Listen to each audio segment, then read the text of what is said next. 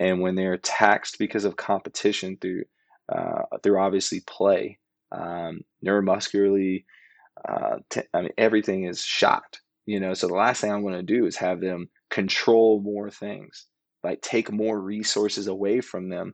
Why not just give them a machine, tell them where to go? At the end of the day, I'm just getting load. Whether I'm doing it through heavy isometrics or heavy eccentrics. So instead of them learning how to train, like give them the skill of lifting, which now I'm worrying about basically neuromuscularly taxing them even more. Now I'm just getting them load. And then, hey, go play basketball. You'll be all right.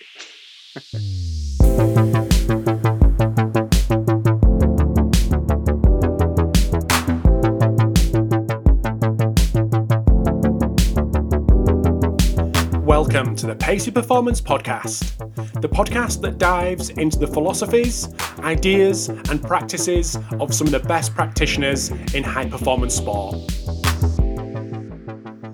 I am absolutely pumped to get this episode out there. This is 10 minutes after the episode has finished with Corey Schlesinger, and I had to get the intros done and hopefully vocalize the enthusiasm that I've got after speaking to him. So Corey works at the Phoenix Suns. He's Director of Performance / Head of Strength and Conditioning, but has worked for many years in collegiate basketball, most recently before the Suns at Stanford University. And we dive into some really interesting topics in this episode. Not just what he does at the Suns, but we have a little chat around his philosophy. And one really interesting point that we touch on with Corey is his use of machines. And I know there'll be a industry-wide gasp after I say that, but it's a really interesting chat a little bit about how Corey integrates fixed resistance machines into his program at the Suns, why he does that, why he's done that in the past, and why it may be good for other people to potentially consider fixed resistance machines as well. So there's a little bit of controversy in there as well in this episode, but I'm really excited for you to hear it, and I'd love to know what you think. This episode of the Pacey Performance Podcast is sponsored by Hawkin Dynamics. Hawkin Dynamics is the world's first wireless force plate testing system. The Hawkin Dynamics system is built for coaches to test in the real world, not just in the lab. Capture reliable data on all your athletes in a matter of minutes and monitor their progress in the cloud from anywhere in the world. The Hawkin Dynamics force plates are wireless, portable, and trusted by teams at every level of sport. Integrating force plates into your athlete monitoring program has never been easier or more affordable.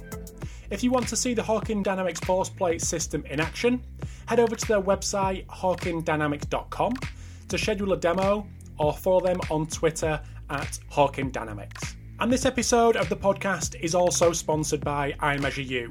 iMeasureU is used by leading sports practitioners and biomechanics researchers worldwide to capture and compare multi-limb inertial data in the field. IMU Step from iMeasureU is a dual sensor and app lower limb load monitoring tool which helps practitioners optimize return to play for running-based sports. iMeasureU have just released their new and improved waterproof sensor Blue Trident, which includes ultra-high G capabilities to quantify high-impact steps such as cutting, landing and sprinting, longer life battery to collect data all day, real-time feedback to aid immediate interventions, and faster workflow so practitioners can review long training sessions within minutes of training completion. iMeasureU, now part of Vicon, works with military, pro and collegiate coaches and athletes from around the world, including the Australian Institute of Sport, the US Department of Defense, and collegiate and pro teams from around the world. If you want to get to know more about iMeasureU, head over to their website iMeasureU.com or follow them on Twitter or Instagram at iMeasureU. So without further ado, over to the episode with Corey Schlesinger. Corey Schlesinger, welcome to the Pacey Performance Podcast. Before I introduce you properly, I'm going to say a big thanks to Robin Thorpe because that's what he'll want. Thanks for the introduction. But Corey, thank you for giving up your time, mate.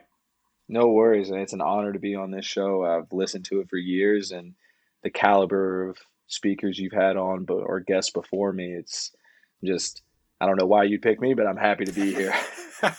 A rave review from Robin. That's what it is, mate. And Robin's high class dude. He'll love that. He'll absolutely love that. We both know he'll love that. For anyone that anyone that doesn't know who you are, Corey, would you mind just giving us a bit of a brief background on you? Because you've had an interesting journey to get where you've got today. Yeah, I'll be 100% honest. Most of the time when I hear this part of the podcast, I start hitting the 15-second, 30-second button on people. So my Yes. goal is to make this as quick and concise as possible. Nice, mate. But as far as the intro, it's real simple. I played college basketball, like literally the lowest level of college basketball. So I've always loved it. Just obviously wasn't good enough. So I had to find another route to get there and to increase my quote unquote performance. And so that's where physical training came in. And then I stayed in basketball my entire career. So since I was 17, 18 years old, I've been in college basketball all the way up until about 2 or 3 years ago. And now I'm in professional sports in the NBA. So yeah, 4 years as a player, 15 as a coach. Wow, in college. And then now I'm going into my third season in the NBA. What were your limitations as a player? Ooh, size, skill, strength, uh, all of the above. Oh, maturity is probably the biggest one. Such an immature joke. But yeah, like that's. I think that's really why I coach now is because I'm trying to give back or try to save the people that were like me. Okay. And it's like, oh my God, I would do anything to have another crack at being a college athlete and just understanding like, this is the point of team. This is the point of culture. This is the point of, I would do anything to go back to that and be a good soldier. Yeah. So more driven on the character, personality side, just as much as the physical? Because of 100%. what you went through? Yeah, okay. 100%. I mean, it's really, every time I train somebody, I think like I'm training myself. Mm-hmm. It's really, I'm going back and I'm like, God, I wish I had these resources. Like these are the things I wish I had. So it's selfishly, it's like I'm not training anybody else. I'm just training my like who I used to be, like my younger self. And man, would I love that kind of attention and specificity into what I was doing and guidance. Becoming a young man. So when you were shocked at the fact that you said 15 years ago, was the path that you had in your mind to get to the NBA? Oh, I had no ambition of the NBA. Okay. The NBA was not a goal at all. College is what I loved because there's a part of college where it's more than just strength training. Like it's your typical, here's a coach to athlete relationship, and they're younger, so you can put them in those fragile years of 17 to 22 years old of developing into the man they're going to be for the rest of their life. And that's what I didn't have at that time. So for me, I took that part very, very serious as far as the maturity and instilling certain characteristics into a program that will hopefully guide them for the rest of their lives. That was what college was for me. That's what I loved the most about college. The street training, well, that part was easy because, everyone's pretty compliant because you have to be. Mm-hmm. So why take the leap then? If that was all, that was your baby. The college setting was your baby. I got comfortable. Okay. I got super comfortable, and it hit me at the most perfect time of my life where I was like, you know what, like I can take a chance now. And it wasn't that I wanted to leave college necessarily. It's just I was recruited by some really high level people, and I got very comfortable that it wouldn't be the stereotypes of what I thought the NBA would be, and that I would able to do the things that I thought was proper. And so, yeah, I was very, very fortunate to be into a situation where I got specifically recruited by this organization and by the leadership roles that were in it to be able to do some things here. Without throwing yourself or anyone else under the bus when it comes to NBA stereotypes, what was the stereotype that you had in your mind that the NBA was like? Oh man, I was such a meathead too. Like that's the best part. Like I still love my meathead roots, but I was such a meathead. So in college, I was like, they don't train, they don't lift. Back then I was like, they don't snatch, clean, and jerk. They don't deadlift. So like, who are these guys? Like, they just sit there and they do all this functional, like bouncing on a Bosu ball stuff. They're doing the fitness guru stuff. I was like, man, the NBA, they don't train. And that was like my thought process going in. And boy, was I wrong. I mean, there's some things that definitely check the box. I was like, okay, I knew I was right about that. Mm-hmm. But at the end of the day, it's the environment and whatever you make it. And so, if there are certain things that you're not happy with, Well, it's on you to make those changes. Like you can't just go with the flow forever on everything, and just everything else becomes stagnant from there. So in my head, I'm like, these guys don't get load.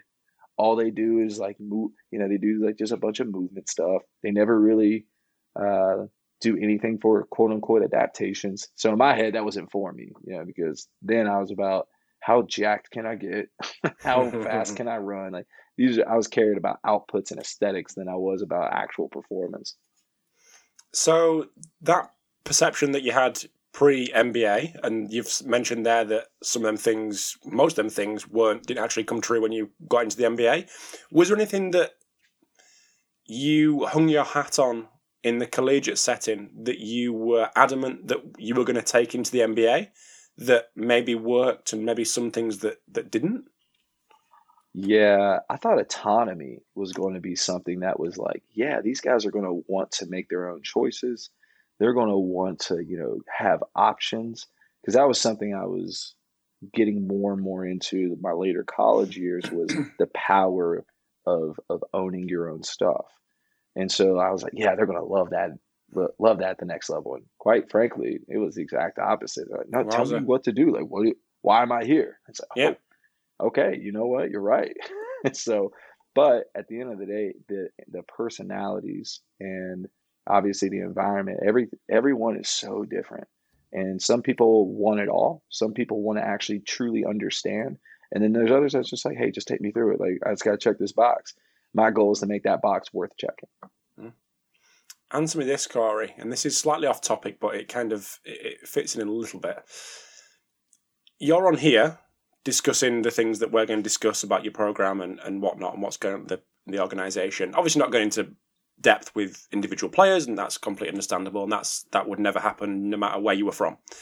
For sure. But given the openness of our industry and the communication that's going on through podcasts, through webinars, through articles, what is it about your organisation that allows you to sit here in front of me now and have this discussion when other organisations may not look favourably on someone in a position like yourself doing that, given the fact that we kind of all know that everyone's doing very similar stuff? Right. Why is that? And that's the same in NBA, that's the same in Premier League, that's the same everywhere, I get that. But Right. What is it about the Suns that allows you to feel comfortable and have the freedom to be able to come on and talk about it so openly? Well, it's the leadership. We have leadership in roles that, like, it's one thing to have a title, it's another thing to actually use your title, right? And so luckily here it's empowerment, and it doesn't matter what role you possess here. The goal is for you to grow in some form or fashion, and the only way to do that is to get on the fringe and be vulnerable. And I think that's one thing that we're okay with being. We're okay with being vulnerable. It's okay to talk about these things. It's okay to put out information. Don't get me wrong, it ain't like we got this secret protocol that keeps tendon health stronger than anyone else. It's more of like, yeah, guys, we understand the science, we understand the adaptations, we understand certain things that are just is innately there, but it's our leadership that allows us to be able to grow independently within our roles. And to the collective, that makes everyone better. Mm-hmm. And so for us, I think that gives us more of a platform to be stronger independently so that we can be stronger collectively. Good answer. So from a stupid Englishman, when it comes to the NBA and collegiate basketball as well, what are the biggest differences from a person in your position, from a strength coach, from a day-to-day perspective, from a philosophical perspective? What are the biggest differences that you could communicate with us and tell a dumb Englishman about? Yeah, college and NBA. Well, first and foremost, it's the competition itself, right? There's triple the amount of games in an NBA season than there are in a collegiate season. So that alone is going to dictate how we're training anyways. So for me, it's very important to just look at the most common things, which is, okay, here are the amount of games in a season. Here are the amount of practices in a season. The biggest difference between college and the pros, it's triple in competition, but it's significantly less in practice. And college is the exact opposite. You spend way more time practicing for competition or preparing for competition than you actually compete. So that alone is going to have you two totally different philosophies on how you can physically train for either sector. And so that's the hugest differences alone. That and the relationships are different. Quite simply, in the college setting, it's I am the coach, you are the athlete. Now, don't get me wrong, as far as priority, it's probably the exact opposite. But the reality is, I am an instructor or I am like a teacher, and I'm here to instruct you and to help you get better. And in the NBA, it's the exact opposite for real. Like, these are my coworkers. We're the same age. Interesting. I got, of course. So it's a totally different conversation. Like I'm talking to these guys, and they have two kids, and they have families, and these are grown men. So at that point, I don't look at it as a coach to athlete relationship. I look at it like, yo, that's my coworker. And if anything else, it's like I'm his assistant. Like I'm his personal assistant when it comes to everything health and performance. That's what our support system is, our support staff is. We're assistants to them individually, in my opinion. I don't look at it as, here I am the coach, I'm talking down to the athlete, I'm going to get this whole thing right. It's, how can I get it right for you?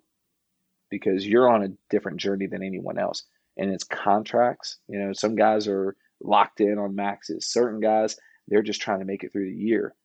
Everyone has different motivations to rather keep their job or to, some guys are like leaving mid-season. Some guys are coming in mid-season. It's wild. And that's the professionalism. That's the part that is significantly different. It's professional sports, but the professionalism within the sport, when you acquire new or the guys leave, it's just pick and plug and play. And it's the same as if I worked at a 9 to 5 and I walk in and I'm like, hi, I'm Corey, I'm in HR. It's very similar. And that's the part that's super weird for me coming from college, because it's like everybody's on campus. We're all kind of, it's like this whole little culture. Then you come into here and it's like, nah, these are my coworkers. Like and it's just different conversations and it's different relatability. It's fun. How do you manage that? The fact that these guys, and this is coming from personal experience, when I was nowhere near the level of where you are in the NBA, but very much on the same level when I was in academy football. I'd been there a few years earlier. The lads knew that I'd been there a few years earlier, so they could kind of relate. I was kind of one of them, but right. a few years older. I found that quite difficult. That was my first role. I found that quite difficult to manage that, because they would come to me, being the younger member of staff versus a coach who was probably mid-40s, mid-50s. They'd come to me with certain things that they'd feel more comfortable telling me than the coach. I found that and I found discipline quite difficult as well because of that, how close we were in age. But I suppose a different level up, that obviously you're older there, a little bit older. Have you ever struggled with that in the, dealing with adults versus college athletes? No, I mean, it's the weight room is a controlled space, and that's the part where, it's, you can go there and you know what to expect every day. When you go out onto the court and you're playing in front of thousands and thousands of fans, and it's the unexpected, right? There's just different dynamics. So there's something safe about the weight room. There's something safe that's like, okay, this is the place I'm coming in and like no one's judging me. Like I finally don't have eyes on me. So the privacy and the respect is probably the thing that I try to hone in on the most as far as that space, because it is a place where it's kind of hard because they're getting judged in everything that they do, whether it's in their social life or whether it's in their professional life on the court in front of all these eyes. The last thing I want to do is put them in vulnerable positions in the weight room, as far as like, oh my God, you're not doing that right. I'm judging you on this. Like I don't want them to ever feel that. If anything, I want to put them through things that's obviously a lot more fun to them. Don't get me wrong, but like we got to get the actual training in. But in their eyes, it's got to be looking at as, I can't be judged in this space. Like the worst case scenario that I do is I fail, and I am okay failing in this space. And that's kind of the difference as far as the tone and the feeling. It's not like college where it's just like, rep this, rep that, look like this, A skip, B skip, on cadence, on pace. And it's got to look a certain way or else it reflects badly upon me. That's the one thing that I feel that in this space, like my goal is to make it to where they don't feel like they're being judged in that way. And that's the same with me. Like I don't feel the need that I got to be this stereotypical meathead or this strength coach to put on this like super hyper masculine facade to go, hey, this is the place where we get better and it's tough and it's sometimes it's not even about that at all. Mm-hmm. Do you think we do that too much as strength and conditioning? Yeah, okay. Why is that? Do you think that's what's attractive? That's what we get paid for, right? Like, I mean, obviously, you look at college football. That's probably a good place to look at for the extremes, right? And of course, they have their own culture, and that's totally cool. Like, you do what you do, like, and that gets your people right, and that's great for your organization. Then be that. And I think that's the ultimate message from this is like, be what you need to be for the players in your organization. It gets a feel. Like if I come into the weight room and it's down, all right, let's crank some music up. Let's have some fun. Like, and then maybe I'm joking around and getting to some people's butts and you're like, come on, hey, this is how we do that. Yeah. And it just gets them going. Most of the time it's like, hey man, how you feel today? Like, what you thinking? Like it's a like I'm talking to them like I'm in an office space. I'm talking to them like it's my coworker, not, and maybe there needs to be more of that. I don't know. If I go back to college, it's different because you're leading young men to be better men. So there is that discipline and there is that action. But, for me, I get why, because it gets a clickbait. It gets people excited. It looks, whatever it looks, whether it's good, bad, or indifferent, it's still clickbait and it creates a platform. So maybe that's what they got to do to be successful. I think for me, it's just whoever you are, whether you're stoic or you're eccentric, be 100% you and you'll be just fine.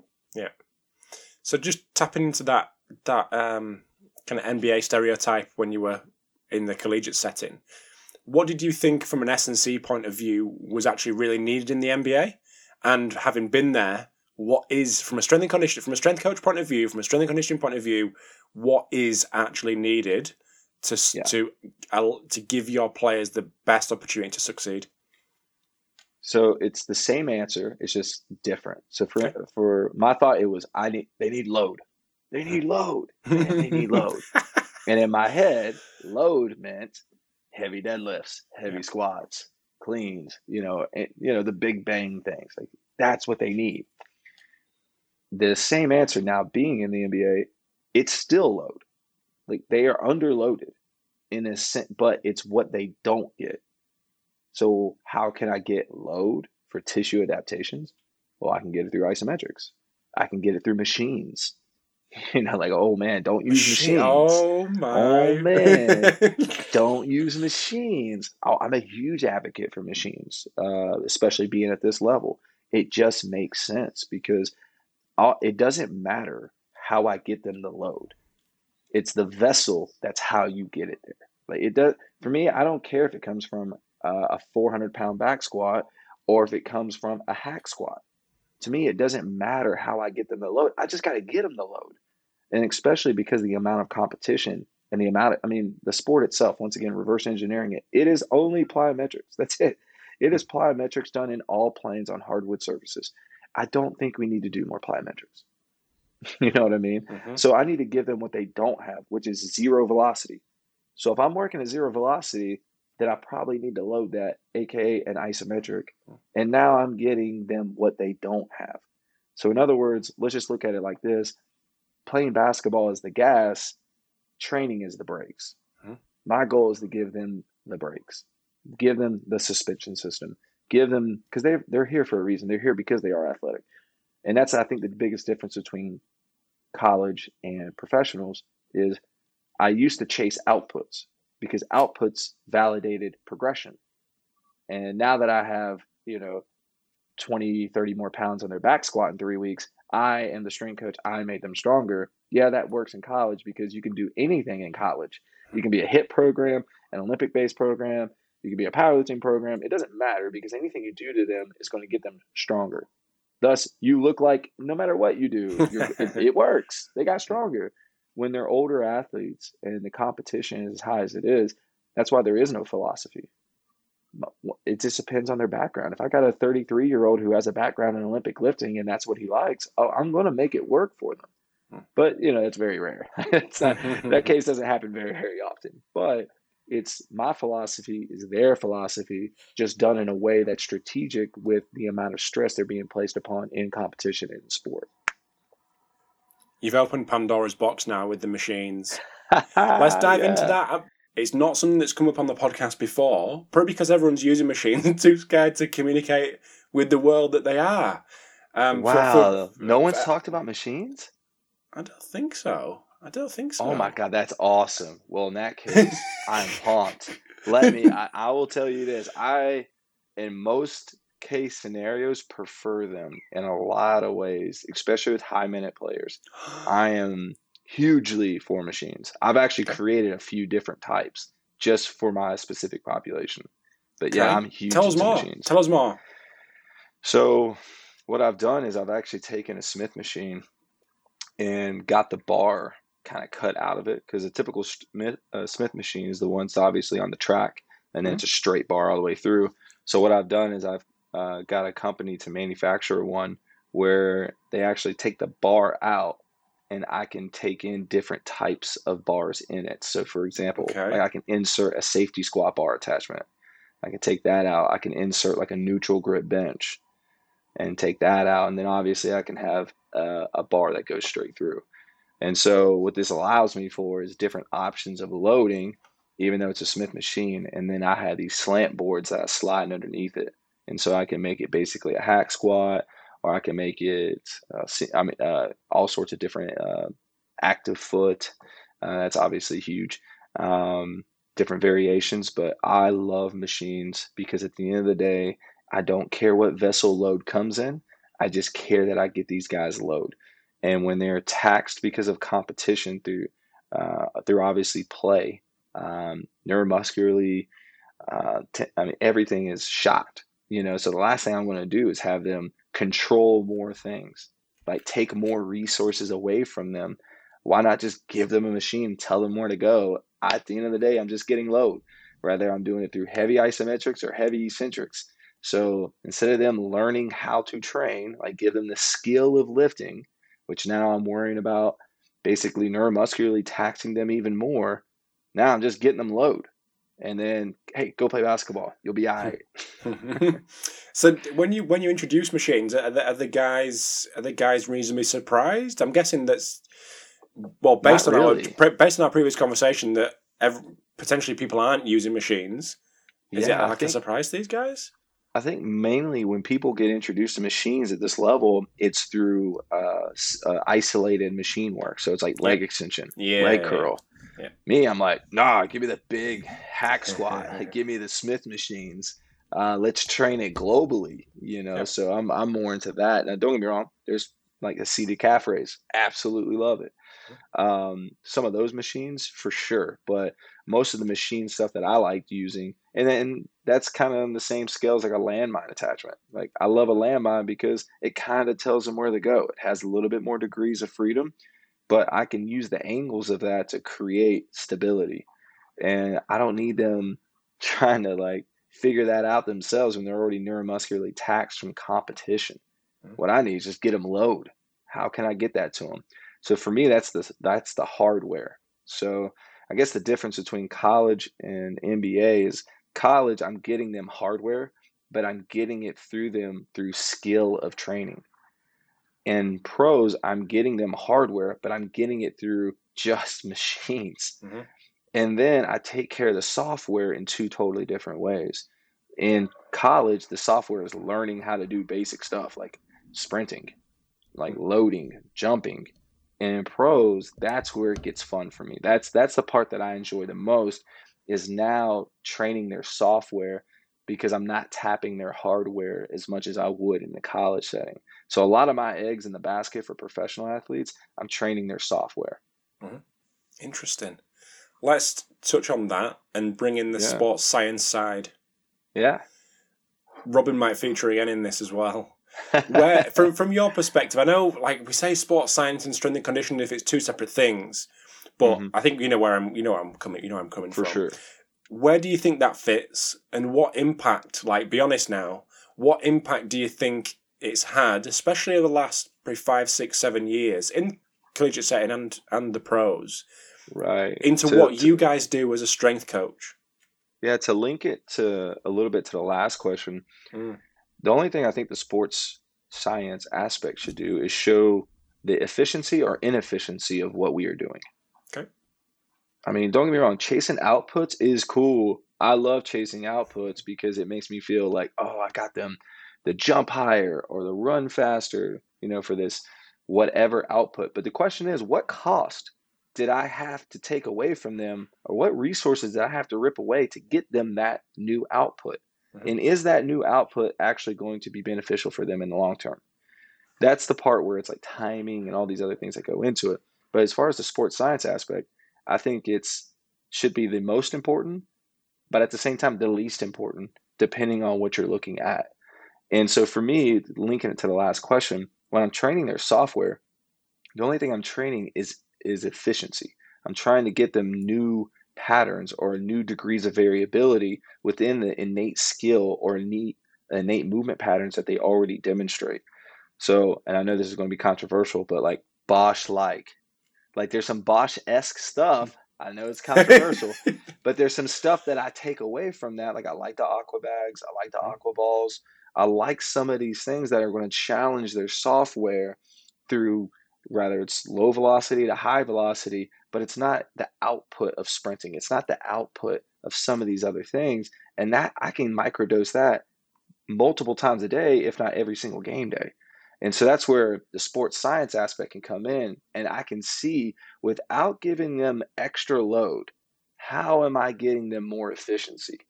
Because what they're bringing in is probably already good enough. How can I make that better? And that's what's going to have them more available, more so than, all right, let's just load you up and hope that this tissue adaptation is going to keep you strong.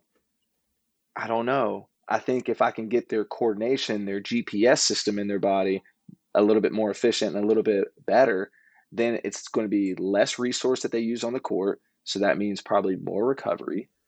And so then opposed to giving them more load for a tissue adaptation. I think tissue adaptation at this level, it's more, especially, and once again, I'm just talking about high minute players. Like these are the players that are playing 36 plus minutes a night, like very high volume, high intensity. That's where I think I get the more bang for buck for those athletes. So we're just going to take a very quick break in the chat with Corey. Hope you enjoyed part 1.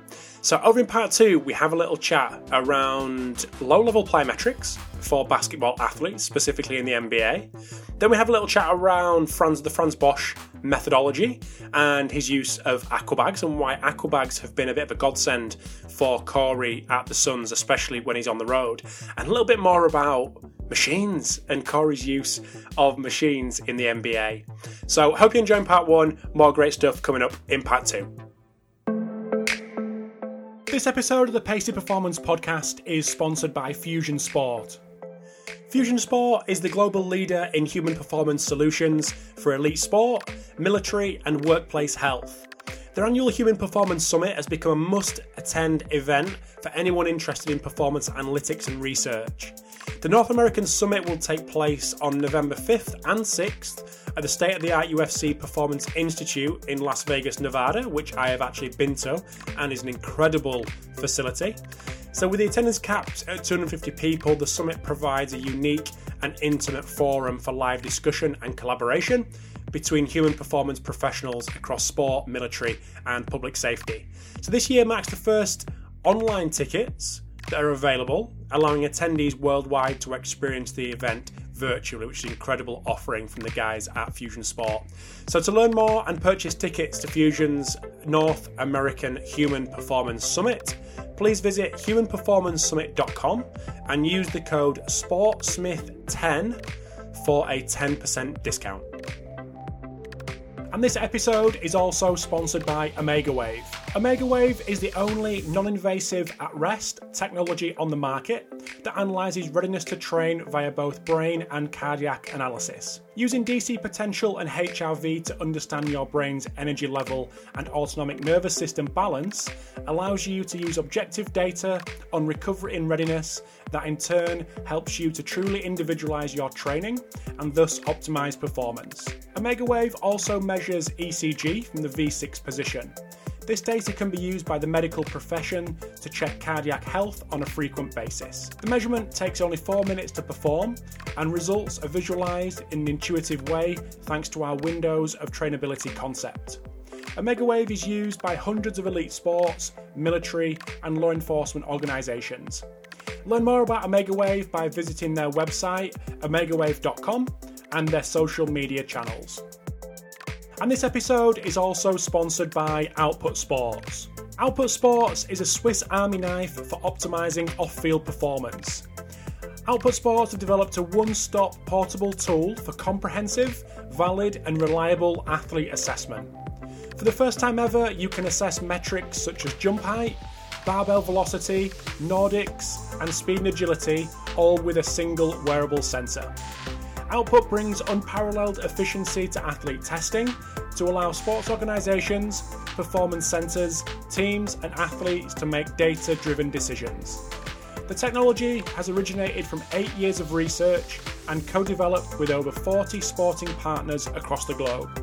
You can learn more about Output on outputsports.com or follow them on social media at Output Sports, where you can schedule a demo. And now back to the interview with Corey. So when it comes to efficiency and talking about sports science allowing you to understand the cost of what you do, how can sports science help you understand the impact that you're having on efficiency? Right. I mean, for me, it's a great story that I look at. I won't say the player, but I'll tell you the situation. Situation was COVID hits, and then boom, we're in the bubble. We go into the bubble, and we have second spectrum, and we have all this speed data that's collected via video cameras and all this, and it's really cool. Like, we get reports, and they're sent to us from the league, and it's like, oh wow. And then we're in the bubble, and one of our higher minute players is creating an absurd amount of high intensity sprinting, like more than he's ever done. And then we get a call. It's like, oh, this is a red flag. Like, you guys got to manage him. And then when you talk to him, he's like, no, this is the best I've ever felt. And it's like, huh. Wait, what happened? Oh, no, he was more prepared. We were only playing 8 games. It's like a football season. Imagine only playing 16 NBA games. Imagine, like, man, I think they would be crazy outputs. Yeah. Could you imagine? Yeah. Oh, my goodness. Or there was, like, more timeouts. Or there's more stoppage in play because they have the availability or they have the resources to have those outputs. So that's where I was looking at that. I was like, man, what sports science just told me right there is they told me that I had to change a tactical thing, and I needed to go tell that to a coach, saying that he's in danger because he's creating more high intensity. And it's like, no, he was prepared. We had 2 months to basically train off season to get high end sprinting for the first time in this particular individual's career. So when they were doing that, they had the capacity to do it. And that's where I'm like, that's where I go back to, yeah, sports science, nowhere. But sports science can be everywhere as far as I would love to see more on the end of, for instance, our tendon health and tendon protocols, right? I can look at reactive strength indexes through, triaxial force plates. Like, there's some things that I really want to tamper with, because when I think about, and once again, this is all theory. So this is something that hopefully it grasps to the listeners, but everything that we do from a testing standpoint is vertical displacement via force plates. But yet that's what we train everything off of. But injuries happen in vertical or horizontal vectors. Like, I'm sorry, but it's change of direction is when people blow their stuff out. Like, when people land in a vertical vector and roll an ankle, okay, sure. But when these are blown out and all that, it's because it's horizontal vectors that are happening. And it's a combination of a vertical vector into a horizontal vector or a horizontal vector into a vertical vector. But yet we're taking all this information from like very sagittally based things and just assuming this is how we should train athletes and manage or monitor them. That's where I disagree because there's so much skill into that. And so are you truly getting the outputs to make the inferences that you think you're making via testing? I don't know. I question that. Like there's times where it was thought that doing game day jumping is a good idea.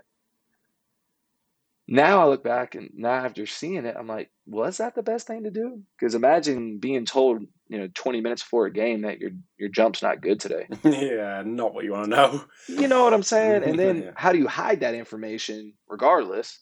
And then do you think there's a lot of intent behind that jump if you're not sharing that information? They're just going in, jumping, and then leaving. It's like, then it just becomes, I don't know. Like I question a lot of things. And that's where I think until we get to the point where it's truly coming from the court, I don't know how much effect we can have because the controlled settings are not as controlled as you think.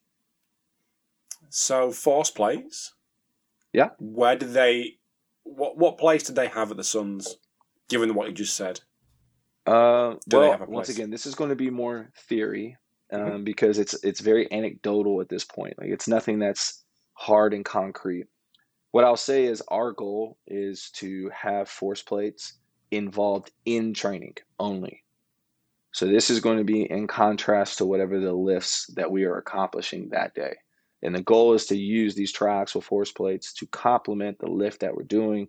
Thus, it will complement the practice that we are doing that day. So here's just a really rough example. Say we're doing a squat. Obviously, I'm focusing on vertical vectors. So then I can go, I'm going to do a counter movement jump. Cool. But what if I want to work and monitor horizontal vectors? Well, maybe I'm going to do a more specific lift that is actually going to get me at those angles where I'm actually creating that force. For example, a landmine split squat when you're leaning into it at a 45-degree angle. Once again, like this is all just theory and anecdotal. No one's really dived into this, at least I don't think so. But these are things that I'm like, I'd want to see those effects and then see an ice skater jump in and out of a force plate. Mm-hmm.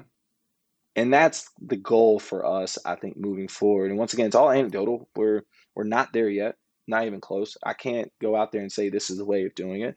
This is all just theory at this point. But I believe if we can complement the stressors and be able to directly affect whatever the testing we're doing actually reflects the training we're doing and the angles that we're doing it at, then I think we can have some cool stuff. But until then, I think we're pretty far off.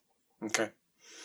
Yeah. Just want to touch on the Bosch stuff, given the look that you gave me when you mentioned it. The look that you gave me when you mentioned it. It always gets that look. It always gets the type of thing. But it's come up more and more in conversation, as you can imagine. Aquabags. You got Instagram, and we'll come on to Instagram in a later on when we chat. Yeah. But if you go on Instagram, you see plenty of people using Aquabags and using them for anything and everything. How do you incorporate them, and what's your rationale for? I mean, we've talked about the efficiency side of things, but how do you incorporate them in the Suns? Well, I think the one thing to understand is, and I have a little bit of context, is what is the environment for NBA players to train in when they're in season? Well, one thing that people probably have no idea is that when you're traveling on the road, it's actually the worst training environment. Like, you don't know what you're getting. And then the best thing that you're getting is power blocks, some bands, or whatever you bring with you. Well, we fly on, obviously we have nice planes that we fly on, but you're still limited to what you can bring. Like, you're not bringing a whole weight room with you. So these are the best athletes in the world, and they have access to some of the most mediocre equipment at best when we're traveling for half of the season or half of the year, which in that case, it's 4 months. So what can you bring? And that's where you have to be a product of the environment that you're trying to create. And our environment is crappy equipment and crappy availability. Thus, I can't bring load. So how can I get load? Well, I can fill up a bag of water. at the arena, and that gives me load. So now I at least can carry load with me, or I'm just limited to dumbbells and or like little power blocks that hopefully go up to 60 pounds. So that's where the origination of, oh, I can carry that with me. And so that's where I think a lot of the things that I used to stereotype about the NBA was like, oh, that's probably where it came from more than anything, is because you can't travel with a lot. So then, thus the aqua bag. Now, how I use the aqua bag is I have super heavy ones that will at least let me get some load on the guys to do more of our isometrics.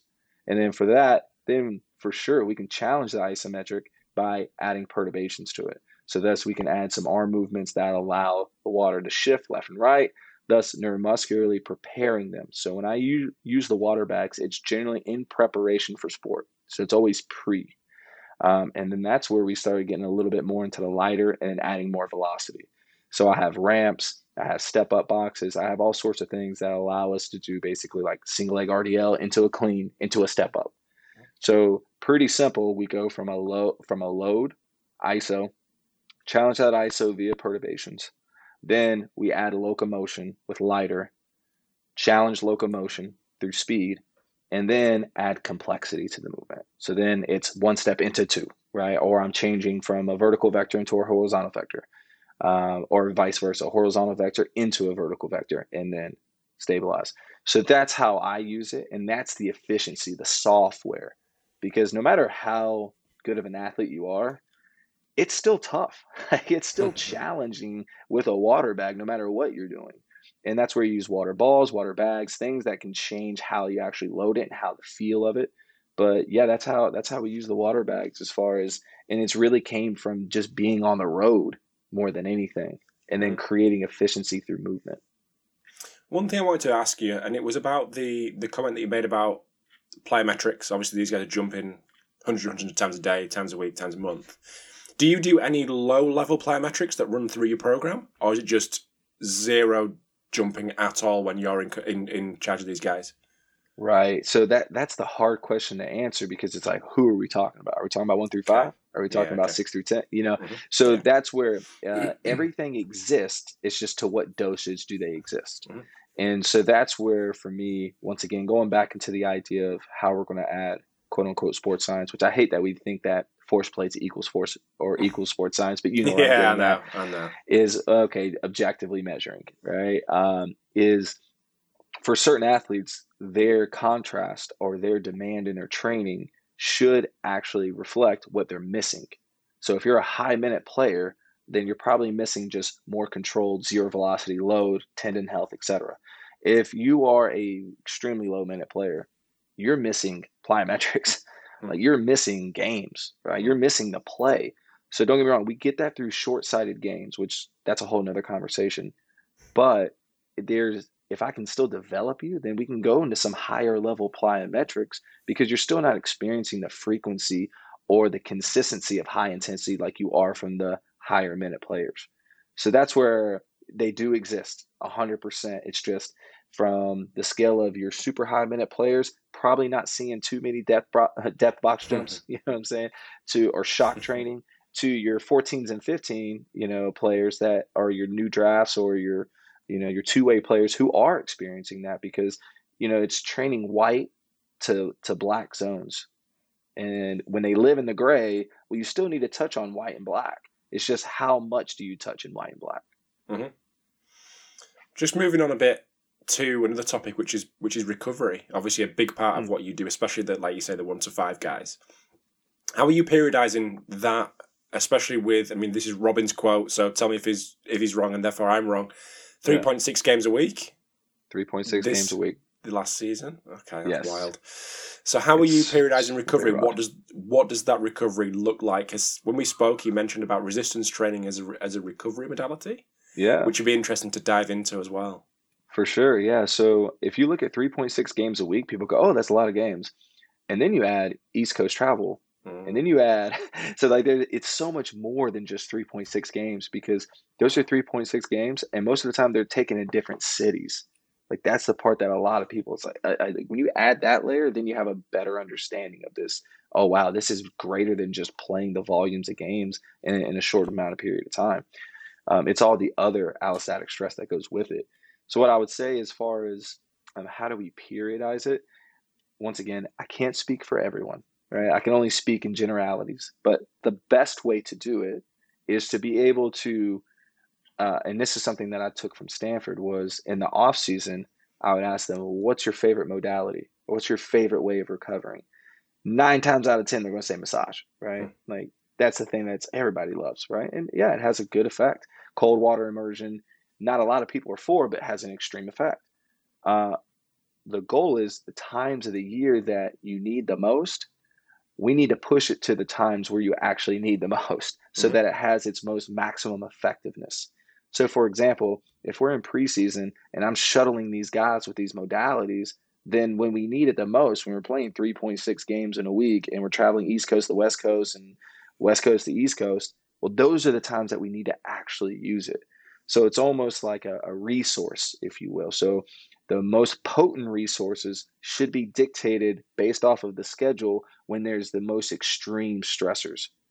And then vice versa, get them the ones that they don't necessarily like the most at the times where they don't really need it the most. So like foam rolling techniques, stretching, whatever. But this is a different animal. Like we have a large staff and we have, and these guys have resources beyond all means. I mean, these guys could have massage therapists living with them if they wanted, So, these are the things that you got to take in consideration. But as far as like a general concept, and I hope this appeals to listeners, but as a general concept, the things that are the most effective for that athlete, perceptually, they know, those are the ones that you need to restrict for the times that are actually needed, for the times where they're actually experiencing those higher stresses. Do the players understand that? They're just not thinking, I like That's it, so let's do it all the time? Okay. Right. And that's the thing. What it turns into, it's like, well, I like massage and massage feels good. So shouldn't I just get massage all the time? Don't get me wrong. Like, yes, like at the end of the day, I can't tell certain guys no, but the goal is education, right? The goal is and to introduce newer things or to introduce other things, and then just prioritize and have infographics and things that help on the education platform. So they're seeing it in different areas, but it's hard to specifically like go, yeah, this is how we do it. These are the certain guys that do it. Because it's across the board. It is. Stanford, like UAB, Santa Clara, those colleges I was at. Oh yeah, I could dictate all that, and I did, and it was fun. But here it's a little bit different because there's a lot more things at play. But yeah, ideally, that's kind of how it goes. And as far as the resistance training aspect, this is the one that actually became the most popular, which I thought was weird. But guys, like they loved 1x20. Okay. And that's how I use it as a recovery tool. I used 1x20 and it just made sense in my head. It's like, I just need blood flow. And how am I going to get it? Machines. And so I use 1x20, and the other end of the spectrum is lower load, just higher volume. And so just creating basically the BFR sensation, but they're doing it through specific machines. I have hip adductor machines or 4-way hip machines, 45-degree back extensions, back extensions. What else do we have? Obviously, our squatting apparatuses. I got isokinetic stuff too that we use. But yeah, it's seated calf raise, tibialis raise, like hitting all those local tissues through isolated and global patterns. But 1x20 just to get blood flow, and then you just add a tenth of a pound weight every time. And the next thing you know, if that's your recovery modality, by the end of last year, a 72-game season, that's actually pretty strong. Once you get there, and the next thing you know, like if you're strong as your modality, then dang, you've done something pretty good. Then you create a pretty resilient, durable human being. At least I hope. So during that recovery session that involves this 1x20, how many exercises would you normally prescribe for these guys? 10 to 12. 10 Okay. to 12. Yeah. So it's like some suspension training too, some TRX stuff. It's nothing too crazy, right? But it's full range of motion. Most of it is not neuromuscularly demanding at all because it's machine based. And by the time the guys leave, they actually feel better than when they came in. And I didn't even think about using 1x20 that way until someone said that during the summer when we used it in the middle of the week. And they're like, man, I feel great. I was like, wait, no, I don't want you. Dang, you probably should actually. Yeah. Never thought of it that way. But it was because we used the 1x20 to attack the tissues and attack the areas that we don't get through traditional training. And that's what I like the most. It's like, yeah, the hip adductor machine. Who would have thought? Money shot. Yeah, nice. Cool. Well, there's one thing I'm not going to, well, I'm going to apologise for asking about it because it's something that interests me because you're kind of a big deal on Instagram, Corey. Jesus, no. Is that all right to have a little chat about that? Yeah, totally. Yeah, totally sweet. Fine, totally fine. Is it because this is part of the industry now? Like it's becoming a huge part. Is it something that you particularly sought out to create, or is that something that's just happened pretty organically? It was very organic because I had no idea what I was doing. I mean, I still don't know what I'm doing. But it started when I was 23 years old at Santa Clara University. And I was doing like form check, right? So I was like filming a guy and just being like, look, man, this is the thing I'm telling you about this deadlift that you're doing wrong. And then he ended up like smoking a PR. And I showed it to him. He's like, hey, like, can you send that to me? Sure. Send it to him. And then that's when Facebook was a thing. Nobody even uses Facebook anymore. But, he posted on Facebook, and then his mom calls me. And she's like, oh my God, it was so good seeing him do something other than basketball. Class. And I was like, oh, that's kind of cool. And then the coaches came downstairs and they're like, yo, like, this is what you guys do down here? I'm like, yeah, you probably should have known about this. But okay, yeah, cool. Like, we try to get strong down here. And I go, oh, that's great for recruiting. Oh, I didn't even think of it that way. And then that's how it snowballed. And it came from the most humble place where I was trying to help a kid. And then it turned out to be in this thing that I don't even know what it is even more. But ever since I went to the Suns, I kind of like backed off on it. Like, it hasn't been too crazy. I was way more active during my Stanford UAB days.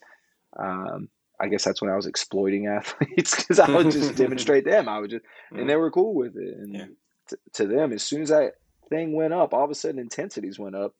And all of a sudden, more weight on the bar, and guys got a little bit more into it, and there's a little bit more high fives, and I'm like, oh, this is a training tool for me. This is creating intensity, and so and then it's kind of spiraled out of the way, and I know it's this weird double-edged sword where it's you want to further yourself, or you want to put yourself into a position where you can have opportunities.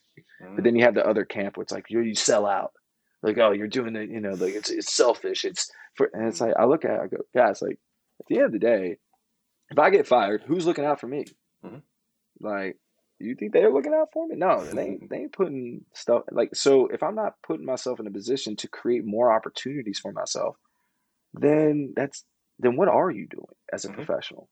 Like, I think that's what we all should be doing. Yeah. You all should be creating your own brand or creating whatever you think is best. And that's a beautiful thing about it. It should be your niche.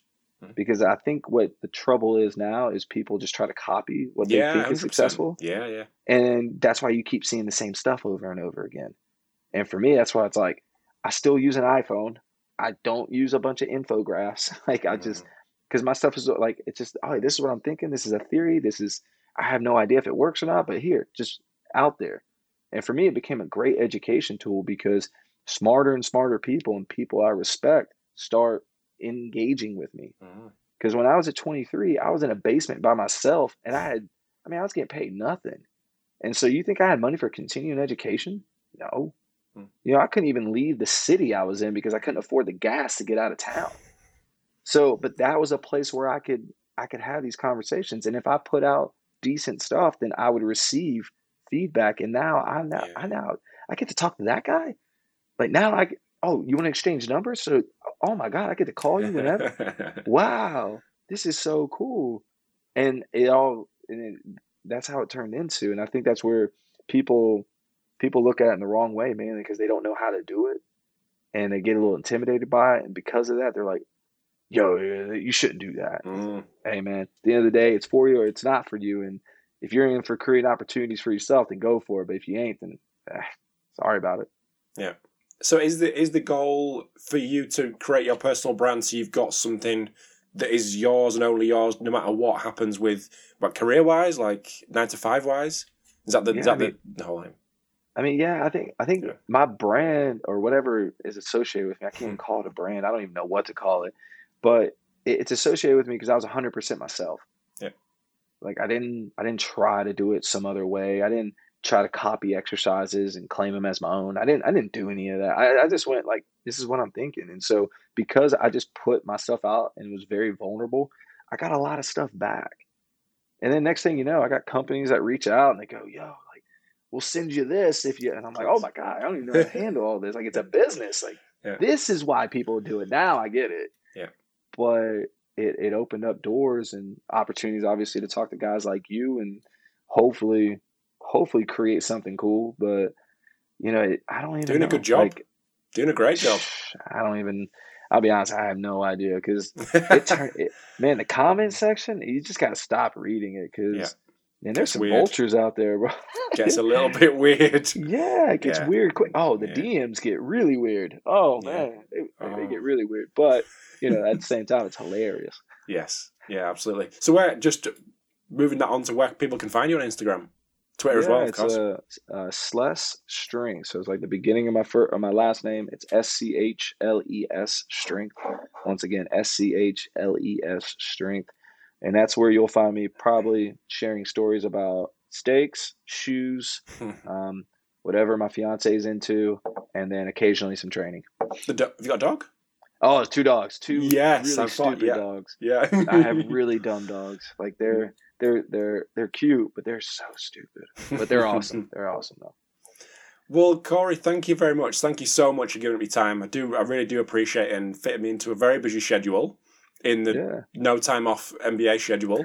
But yeah, I do appreciate it. Thanks for being so open and sharing what you guys do at the Suns and obviously everything else that goes around it. Yeah, appreciate your time and thank you for letting me come on your platform. Thanks for tuning in to this episode of the Pacey Performance Podcast. Big thanks to Corey for giving up his time and finding a little bit of time in his schedule just before Summer League in Vegas starts for him over in the US. Also, big thanks to today's sponsors of this episode, Hawkin Dynamics, iMeasureU, Fusion Sport, Omega Wave, and Output Sports. The podcast could not run in its current form without these guys, so I really, really do appreciate all their support. And last but not least, don't forget to press subscribe on your chosen podcast player, and I will chat to you next week.